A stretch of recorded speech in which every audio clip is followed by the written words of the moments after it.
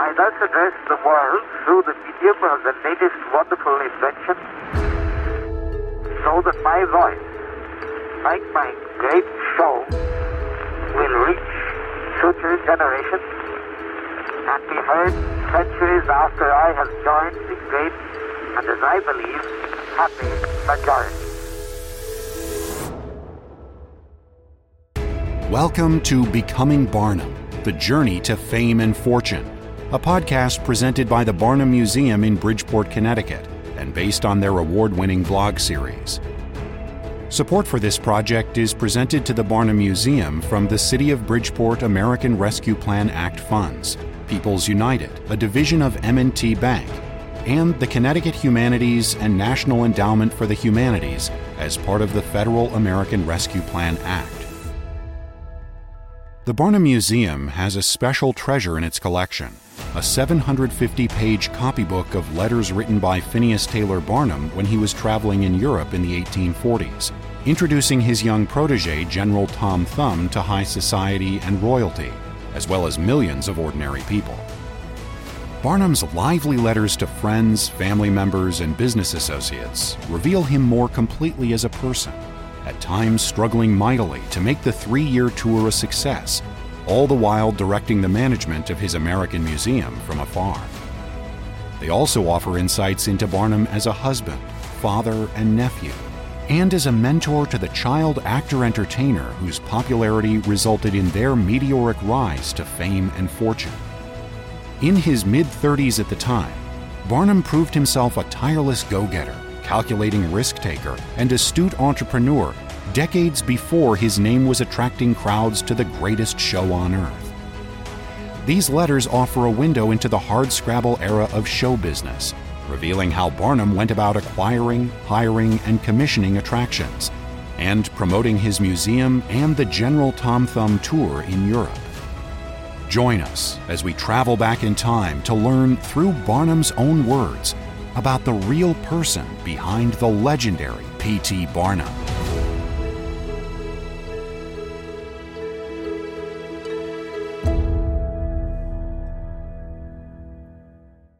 Story updates and a daughter's education. We had wondered how Charity dealt with a rather harsh letter from her husband, written on September 12, 1845. Would she reply or remain silent for a while? And was Barnum's painful illness, which he described to Fortis Hitchcock at that same time, truly serious? Then there was the matter of his eldest daughter's education, a task among several that Barnum felt Charity was inadequately addressing. Anticipating there would be further discussion in later letters regarding Caroline's education, I had decided to hold off sharing that bit until there was more to tell. Taking the question about Charity first, it seems that she chose the latter course of inaction, though she was not an inveterate letter writer like her husband in any case. On September 17th, admittedly before she would have received the scolding September 12th letter, Barnum wrote to her, "I am much grieved and disappointed in getting no letter from you by last steamer. One from Uncle Allinson, however, tells me he believes you are all well." He had not had news from her since she wrote on August 13th, and thus pleaded, "Please, write by each steamer, even if it is only a single word." However, nothing had changed 10 days later, when Barnum informed Fortis Hitchcock, manager of the American Museum, that while he had received his correspondence, "I got no letter from my wife, which is curious." Charity seems to have made her point, or felt too unwell to write.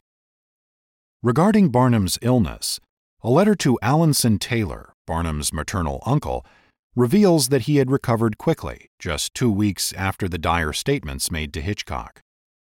Although we still do not know what he was suffering from, other than a great deal of pain, "Seated at the pit of my stomach," and causing him to lose weight, the letter to Uncle Allinson on September 27th gives insight on his mental state.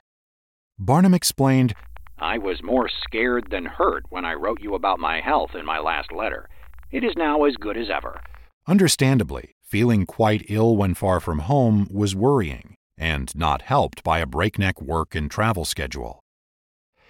Now let's turn to Barnum's views on a proper education for Caroline, who at age 12 needed to embark on a more serious and disciplined course of studies. Barnum himself had had little formal education, and at 15 was working to help support his siblings and widowed mother. He was bright, observant, and driven, however, and had a knack for math, so he was able to make his way in the world with grit and determination, and by age 34 was launched on a meteoric rise to fame and fortune. But for a young woman living in that era, having a good education would have been a necessity to advance in society or be respected by her peers. Barnum was therefore adamant that when Charity returned to America in August with Caroline and Helen, she should get to work on planning Caroline's schooling. Writing to Charity from Bordeaux on August 25th, he said, "I hope that dear Caroline is well, and that she will attend a good and respectable boarding school somewhere where she may receive the best moral and mental instruction. I dote much on seeing her receive not only a good education, but an education of morality and pure and virtuous principles. If I should be disappointed in the last case, it would kill me. I think I could bear the loss, but I could not survive the disgrace of my children. God grant that this trial may be spared me. I hope that nothing will deter you from having Caroline complete her knowledge of the French language. She has already acquired the rudiments, and a year or so will make her a perfect mistress of the language. But she must go to school, if possible, where the French language is spoken, and, if it is at all possible, let her roommate be a French girl. I would even be willing to pay the schooling of a French girl for the sake of having her always with Caroline to speak that language. This is very important, and by applying to Mr. Guillaudot at the museum, you could find some respectable French girl to attend school with her." Mr. Guillaudot, a Frenchman, was a taxidermist for the American Museum. Caroline might purchase a French geography and Bible, and in fact pursue all her studies in French, and read French books of history, travels, etc. By this means she might gain general instruction at the same moment that she is learning French.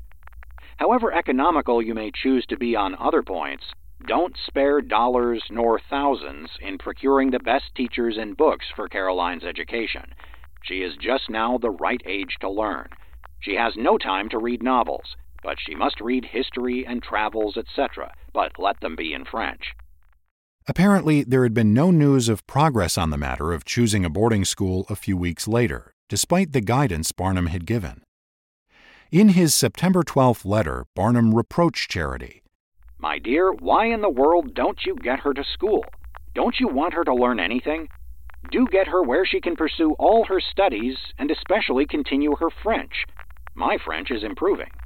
It is abundantly clear that Barnum wanted more than anything for Caroline to be thoroughly conversant in the French language. Yet regarding the subject she should study, Barnum had firm views on gender appropriateness. "She can study a little botany and astronomy, etc.," he advised Charity, "but I do not wish her to devote too much time to such subjects. A superficial knowledge of such sciences is all that is necessary for a female." Writing to his uncle Allinson a month later, Barnum laid out his objectives and simultaneously appears to have yanked the decision-making authority away from Charity. "The price of Caroline's education is no object if her facilities for learning are any the better for it. I suppose the only object my wife had in wishing her to go to Philadelphia was the belief that there was a school there where the French was exclusively spoken. If not, probably as good schools can be found nearer home. Of course, I desire her to study the more solid branches of history, natural philosophy, astronomy, and arithmetic. But I am so anxious that she should get the French correctly that I almost concluded it would be better if she could go for 1 year or more into a purely French school and live with a French family and pursue the above solid branches in the French language. It is hardly possible to acquire the French correctly, except from French persons. However, you know much better than I do what studies are most proper for her, and since you have so kindly volunteered in the matter, I joyfully accept your services, and cheerfully leave the whole directions regarding her studies to you, with only one qualification, that is to say, that she must learn French. That language is almost as necessary as the English, and every person ought to be able to speak the two languages." In fact, there were at least 2 French schools for young ladies in New York City at this time, Madame Chegaret's school located in Union Place at the corner of 15th was considered one of the finest schools a girl from anywhere in the country could attend, if her parents were wealthy enough to send her there. Madame Canada's school, another French school, was located a few blocks northeast of the American Museum at 17 Lafayette Place. Whether the Barnums were considering either of these schools, we don't know, at least not yet. Since the question of where Caroline would attend a boarding school had not yet been settled, despite it being late September, one can understand Barnum's urgency on the matter. In view of today's pandemic-altered world, I'm sure that if you're a parent or grandparent of school-aged children, you can identify with Barnum's feelings of concern about getting his child in school again and wanting her to make the most of that precious time to learn. So we will stay tuned on this topic and return to it as the letters reveal more of the story. Maybe there will be another letter from Barnum to Caroline herself, with a happier tone than his last.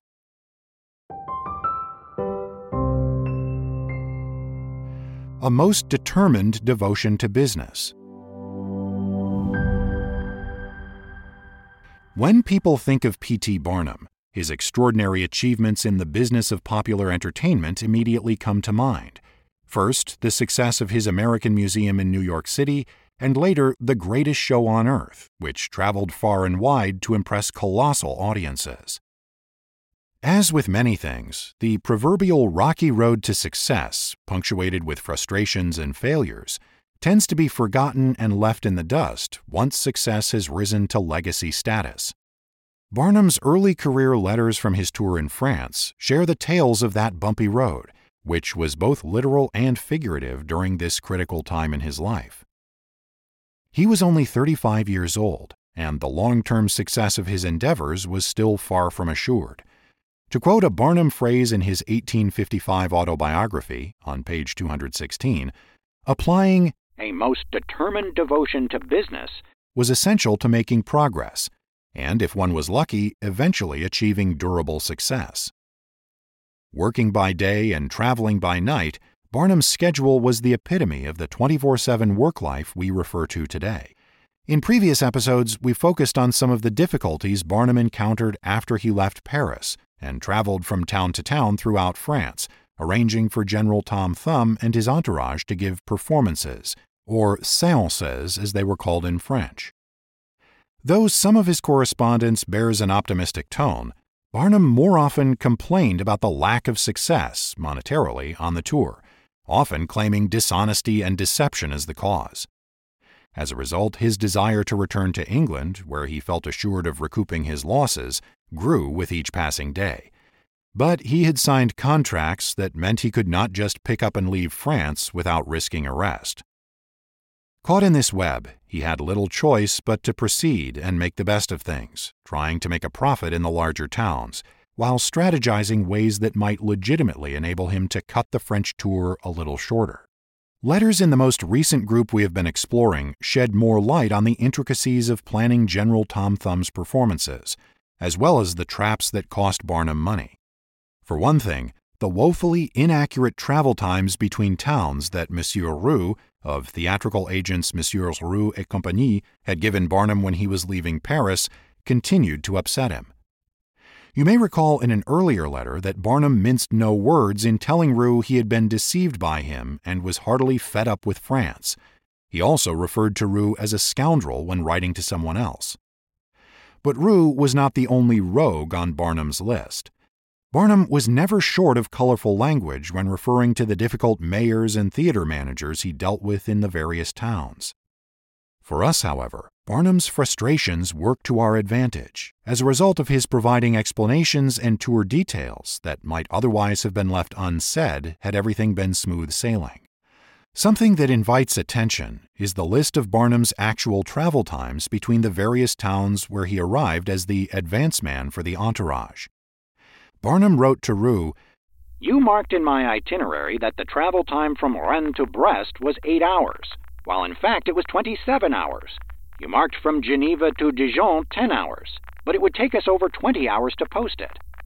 From Dijon to Strasbourg you marked 14 hours, and as it is 310 kilometers, it will take 31 hours. In fact, all the towns range at least double the distance and time marked by you, which has deceived us exceedingly, caused us to lose much time and travel night and day to the injury of our health, etc. The inaccurate travel times affected not only Barnum, but also the 12 people in General Tom Thumb's entourage, who were traveling with 3 voitures de poste and 4 ponies. Barnum calculated traveling at 10 kilometers per hour, 6.2 miles per hour, by diligence, stagecoach. Out of curiosity, our curator Adrian checked today's travel times and distances using Google and found that the actual travel hours Barnum reported to Roux were pretty consistent with the distances, based on the diligence averaging 10 kilometers per hour. For example, Google offers 3 route options between Rennes and Brest, with distances from 240 kilometers to 281 kilometers, and travel times ranging from 2 hours 30 minutes to 3 hours 40 minutes. Since Barnum noted that it had taken 27, not 8, hours to get from Rennes to Brest, traveling 10 kilometers per hour means the route would have covered approximately 270 kilometers, which falls within Google's 240 to 281 kilometer route options. So Barnum was not exaggerating. It's no wonder he was angered by the misinformation, since it cost him considerably more time, out-of-pocket expense, not to mention physical discomfort. Perhaps Barnum took some satisfaction in telling Roux that the play he had written for General Tom Thumb to perform, Les Géants, was not going to make its debut. Seemingly without glee, he politely penned, I am very sorry on account of the piece Les Géants, as well on your account as ours. But the truth is the directors will not play it. They all say it is not a good piece. We first tried the manager at Brest. He refused, and all the rest have done the same. I was in Toulon 2 days ago. The manager had recommended your books of Les Géants, but would not play it. The manager at Montpellier also refused. Also manager at Toulouse, etc. Truth be told, Tom Thumb, Charles Stratton, had been refusing to learn the lines of Les Géants. Yet Roux had told Barnum he would be responsible for the cost of printing the playbooks, 500 francs, if Tom Thumb did not perform the new play rather than his usual Le Petit Poucet. It appears that Barnum had found a way out, since the theater directors were not interested. Writing from Marseille on October 11, 1845, Barnum sent a letter to an unnamed gentleman in Lyon, presumably the person Monsieur Roux had suggested he contact to set things up. Moving up the arrival date of the general's entourage so as to skip the small, unprofitable towns after their stop in Toulon, Barnum informed him, We have made some material changes in our itinerary, and then went on to offer his last and best terms, noting that he would be in Lyon the following week to call upon him for an answer. Among the details, we learn one of the ways Barnum had been cheated. Barnum presented 3 options. First, General Tom Pouce may perform Petit Poucet 5, 10, or 15 consecutive nights in your theater for 1,500 francs per night, provided he may give his exercises once a day in the daytime by paying you 10%. And provided also he may have the use of your foyer for that purpose, if he should want it. Second, we will perform the first week, day, and evening in a saloon hall, without having it announced or known that we are coming to the theater, thus hoping to have some of your subscribers pay to see the general, during which week we pay you the rights of the law, a cinquième, 1/5, after paying the hospice, after which we will play Petit Poucet 5 or 10 nights consecutive, for half the recette brute, gross receipts, first deducting the rights of the poor, a tax on luxuries to offset the town's cost of caring for the poor, and 200 francs for your expenses. Third, we will commence with you on the 26th, and perform Petit Poucet 5, 10, or 15 nights consecutive for half the receipts brute, after deducting for hospice. If you accept either of these proposals, you can arrange accordingly, and I will sign the treaty, contract, when I arrive in Lyon next week. If you do not accept, we shall give our exhibitions as we do at present here, and pay you the rights of the poor.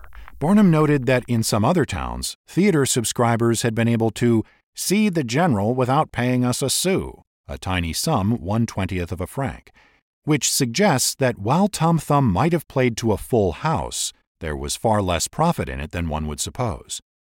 Thus, Barnum sought to ensure that subscribers would not at first be aware of Tom Thumb performing in the theater and would flock to a saloon and pay to see him. Interestingly, Barnum had noted to Rue his differing opinion regarding the General's daytime performances. I still believe they help his night receipts instead of hurting them. In this situation, that would certainly have been the case. But even aside from outwitting the theater subscribers, Barnum realized that every visitor to the saloon would provide valuable word-of-mouth promotion, bound to increase audience numbers in the theater. Let's hope Barnum's proposals allow him to find better success and satisfaction in Lyon. Novelties and schemes. These days especially, all of us are eager to hear some good news. It seems that P.T. Barnum was feeling much the same way through the summer and fall of 1845. During his tour of France with General Tom Thumb, he had encountered so many difficulties, coupled with health, family, and business worries, that he confessed to trusted correspondents of feeling quite worn down and dispirited. Several episodes have shared his tales of woe, so it's pleasing to discover that in October, Barnum had received heartening news from Fortis Hitchcock, his good friend and the manager of his American Museum in New York. Let's check in on Barnum's copybook letters and see what had cheered him. Barnum wrote to Hitchcock from Marseille on October 12th to acknowledge the recent receipt of his 2 letters dated September 15th and 18th, 1845. He exclaimed with relief, "Thank God! The news has in a small degree revived my spirits. For truth to tell, I have not been myself for more than 2 months. I am worn down with care and anxiety, continually kept on the rack by thoughts of all affairs on both sides of the Atlantic, by fear of the death of my little Helen, and by the most cursed annoyances incident to any man who tries to do business in France. What is perhaps worse than all is that we are making no money, and that fact with ill health and other annoyances make me as miserable as any poor devil need be." The next lines cause a smile, for they point to a possible reason that more than 20 years later, Barnum was so determined to purchase the Cardiff Giant, the 12-foot-tall petrified man unearthed on a farm in upstate New York. The farmer who masterminded the giant's creation and discovery refused to sell his profitable hoax, so Barnum had a copy made, which leads to quite another story. Barnum declared to Hitchcock, "The news from the museum is indeed glorious, and to me it is more strange than glorious, for I would not have admitted that petrified woman into the museum if I had been there, for I should have supposed that the very idea would have disgusted the public, and drove them from rather than into the museum. Now the result proves that I would have been devilishly mistaken, and that in this single case your opinion was worth several $1,000s more than mine. I confess this candidly, and I believe the same will hold good in many instances. And I am very sure that I could not have worked the card to so good and profitable advantage this fall as you have done. Positively, there's no soft soap about this, but it is written from the fullest and most solemn convictions of my heart." In fact, in a letter to Hitchcock just 2 weeks earlier, Barnum had remarked, "I hope you are right in thinking the petrified human body will draw, but I don't think so." Clearly, Barnum remembered the lesson from this, and years later recognized great money-making potential with the Cardiff Giant. Unfortunately, we don't know what Hitchcock had said to Barnum about this petrified human body, nor are we likely to find out, since Barnum told Hitchcock that his practice was to burn the letters he received from him after they were read. However, looking through the 1849 Sights and Wonders in New York guidebook, which is actually about the American Museum, Adrian turned up a couple of relevant descriptions, and one that may refer to the petrified woman. Page 15 of the booklet states, "Here also is a human body found in 1814 at Glasgow, Kentucky, in a saltpetrous cave 9 feet underground. A very curious specimen and in fine condition." It goes on to suggest that the saline properties were the cause of the preservation, and also mentions another display, the foot and hair from a human body, which was found in a copperous cave in the cave branch of Cumberland River, Tennessee. Regarding less grisly attractions, Barnum was constantly on the lookout for both living, animated, and static exhibits in Europe that he thought would appeal to his American audience. He had already shipped curiosities back to New York and engaged individuals to work or perform at the museum. But he continued to acquire and hire more when he could, though ever mindful of getting things at the right price. In a postscript to a letter dated September 28th, Barnum told Hitchcock, "I have written to Paris about the trumpeters, but half think I shall not get automaton figures with the trumpet machine, for the figures will cost as much or more than the machine, I fear. However, I'll see." Following up on the plan, he wrote 2 weeks later, "I shall be in Paris next week and will look at the trumpeters, and no doubt get some for the museum." Barnum's museum typically exhibited automatons, though apparently Barnum did not think all were worthy. Writing to Mr. Swift on September 29th, this is the Professor Swift whom Barnum met in London and hired to move to New York and set up the museum to show dissolving views, along with other improvements, he remarked, "I don't think so much of the automaton writer as you appear to, and I hope you will not spend too much time in exhibiting it. You can be better employed, and it seems to me a female at a small salary could always exhibit that and at the same time attend to winding up the other automatons." After the proposed few days in Paris, Barnum planned a trip to London to make arrangements for General Tom Thumb to perform there in November. While in London, he hoped to find a new attraction for the museum, implying in his statement to Hitchcock that it might be a live animal.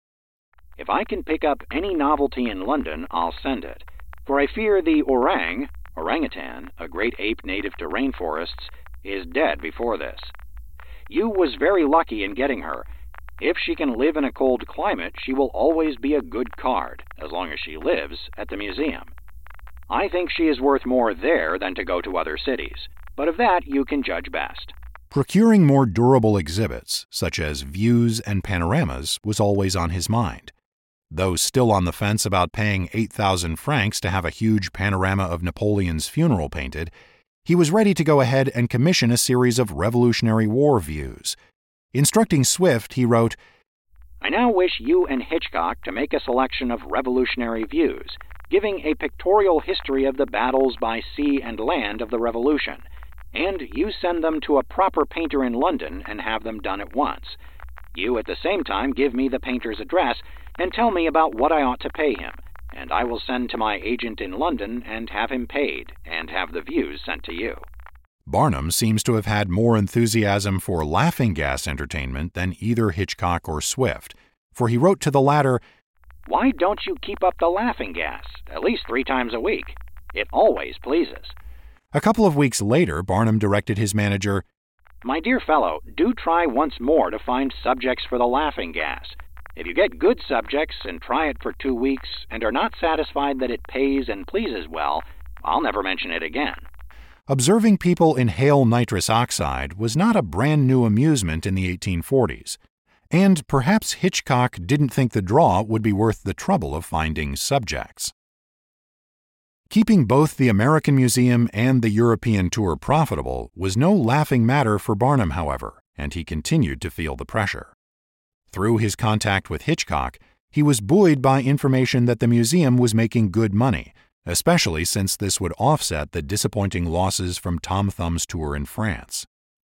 In his October 12th reply to Hitchcock, Barnum reflected, "I am glad to see that you are in such good spirits, and when I say that I hope, and almost believe, that the old American will clear $20,000 this year, God knows that I hope it quite as much on your account as my own." Then, relating the positive news to his wife Charity, Barnum recounted, "I learned from Hitchcock that the museum is doing much better now than it ever was before in its most prosperous days. That's encouraging, and don't look much like running down in my absence. The receipts there for the last 2 weeks before he wrote were $3,500, averaging $250 per day, and his expenses are not so high as mine used to be." Feeling a bit more uplifted by Hitchcock's news, Barnum added a page to his reply the next day, explaining, "I have slept since writing the foregoing, and the blues are partially evaporated this morning, so I am scheming again." At least for a time, Barnum was back to feeling more like himself. I'm sure we'll be exploring Barnum's scheme to acquire Peale's museum, a plan he had shared with Hitchcock in previous letters, in a future episode as that story develops. Stay tuned. Thanks for listening to this episode of Becoming Barnum, The Journey to Fame and Fortune. This podcast was produced by the Barnum Museum. All episodes are based on the blog series Barnum's Letters from Abroad by Adrian St. Pierre, curator of the Barnum Museum. Editing and sound design are by Rui Pino, and narration by William Saris. Kathleen Marr is our executive director, and John Swing is our chief operations officer. Please visit our website at www.barnum-museum.org to learn more about the museum. Don't forget to connect with us on social media and visit the Barnum Museum's YouTube channel for behind-the-scenes presentations of our fascinating collections and more stories about the legendary showman. Please tune in next time as we continue our adventures in Europe with P.T. Barnum.